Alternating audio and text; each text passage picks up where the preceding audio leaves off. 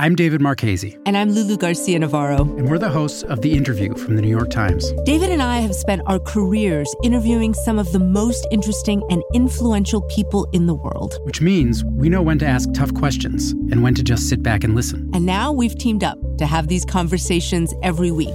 We'll try to reveal something about the people shaping our world. And we'll get some great stories from them, too. It's The Interview from the New York Times. Listen wherever you get your podcasts. From the New York Times, I'm Michael Barbaro. It's Wednesday, July 17th. Here's what you need to know today.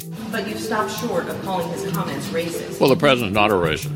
The president's not a racist. On Tuesday, top Republicans in Congress rallied to the defense of President Trump, denying that his tweet calling on 4 Democratic congresswomen to return to the countries from which they came were bigoted and racist. Mr. Leader, were the president's tweets that said go back racist? Yes or no? No. And I do not. On Twitter, the president himself confronted the allegation, writing that, quote, "I don't have a racist bone in my body." Every single member of this institution, Democratic and Republican, should join us in condemning the president's racist tweets. Hours later, on the House floor, Speaker Nancy Pelosi introduced a resolution condemning Trump's attacks on Representatives Ayanna Pressley, Rashida Tlaib, Ilhan Omar, and Alexandria Ocasio-Cortez. To do anything less would be a shocking rejection of our values and a shameful abdication of our oath of office to protect the American people. I urge... As Pelosi spoke, House Republicans demanded that she retract her description of the president's comments as racist. I was just going to give the General Speaker of the House if she would like to rephrase that comment. I have cleared my remarks with the parliamentarian before I read them. Take it. Can I ask the words to be taken down? I make a point of order. The gentlewoman's words are unparliamentary and ready to be taken down. House Democrats went on to pass the resolution with the support of just 4 House Republicans. And let me say as clearly and unequivocally as I can that Mr. Garner's death was a tragedy. For anyone to die under circumstances like these is a tremendous loss. The Department of Justice has decided not to bring charges against the police officers involved in the death of Eric Garner, an unarmed black man who died after being tackled by officers in Staten Island in 2014.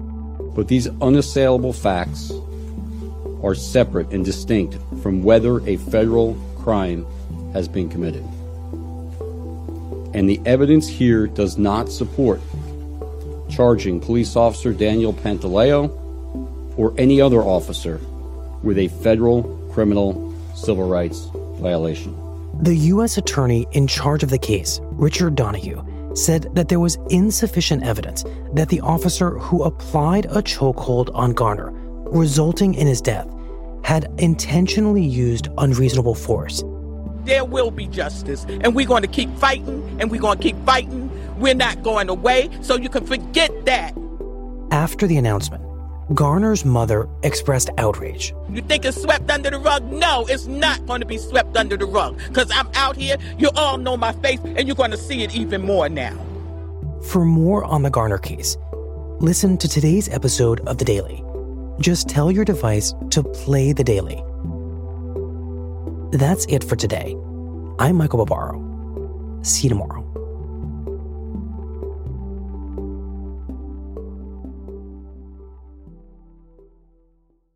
This year, a very important public figure turns 80. He sent us his wish for his birthday. My wish is for everyone to practice wildfire safety, because only you can prevent wildfires. That sounds easy enough. Bet you don't know who it is. Nah, of course you do. It's Smokey Bear. Let's all make sure Smokey's wish comes true by learning his wildfire prevention tips at SmokeyBear.com. Because Smokey Bear lives within us all. Brought to you by the USDA Forest Service, your state forester, and the Ad Council.